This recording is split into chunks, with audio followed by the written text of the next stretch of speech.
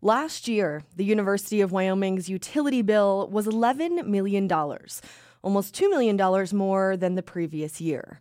Next year, as even more new buildings come online, that bill is likely to increase, even as the university faces $41 million in budget cuts.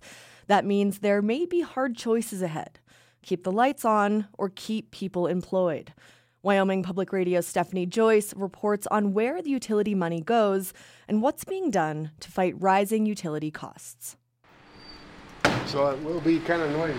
Forrest Selmer is the Deputy Director of Utilities for the University of Wyoming, and he's showing me around the Central Energy Plant, a big glass-walled building on the outskirts of campus. It's a tangle of pipes and monitors and, yes, loud noises. Huff, puff, and wheeze are the name of these guys. These guys being 3 giant 2-story tall boilers painted bright red. The boilers suck down coal by the truckload and natural gas by the million cubic feet to generate steam for heating and cooling the campus. This is our big steam line.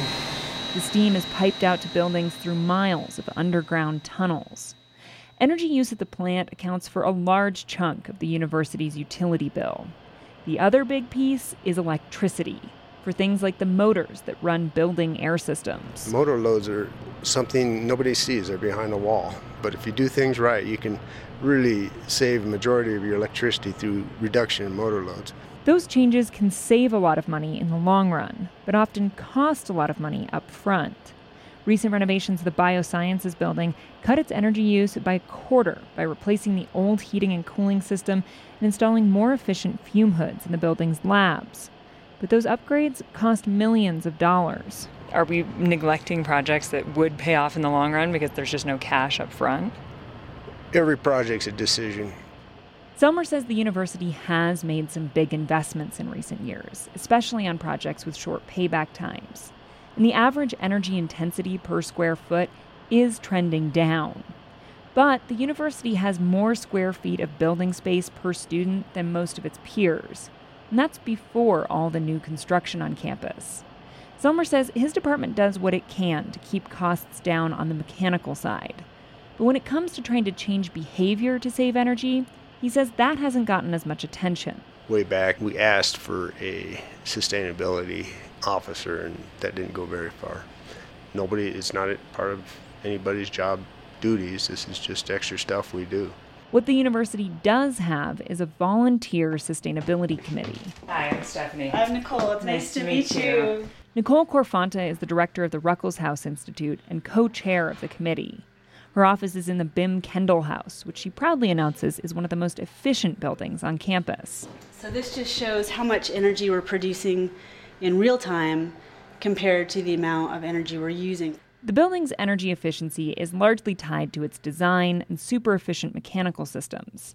But Corfonta says behavior also plays a role and could play a bigger role elsewhere on campus. Given the financial situation of the university, now is the time to really start saving energy. That saves us money, and that translates into keeping people around, the staff and the faculty who make UW really special. Corfonta points to Oklahoma State University as an example of how behavioral changes can translate into big savings. OSU says it's cut its bills by tens of millions of dollars through a campaign to do things like turn down building thermostats and shut off unneeded lights. But the University of Wyoming doesn't have a similar overarching sustainability or energy efficiency strategy. And it's adding more square footage. There's a history of not fully recognizing what the costs are that is about to intersect with some very energy-intensive buildings. Like the new High Bay Research Facility. Bill Mai is the vice president for administration. He says when those new buildings come online, they're going to need lights. It's something that has to be done. Those bills have to be paid. We don't have an option not to pay them. Which means continuing to cut in other areas or looking seriously at ways to make the campus more efficient. For Inside Energy, I'm Stephanie Joyce. To see which buildings on the University of Wyoming's campus are the most energy intensive and how much they cost to operate each year, visit our website at insideenergy.org.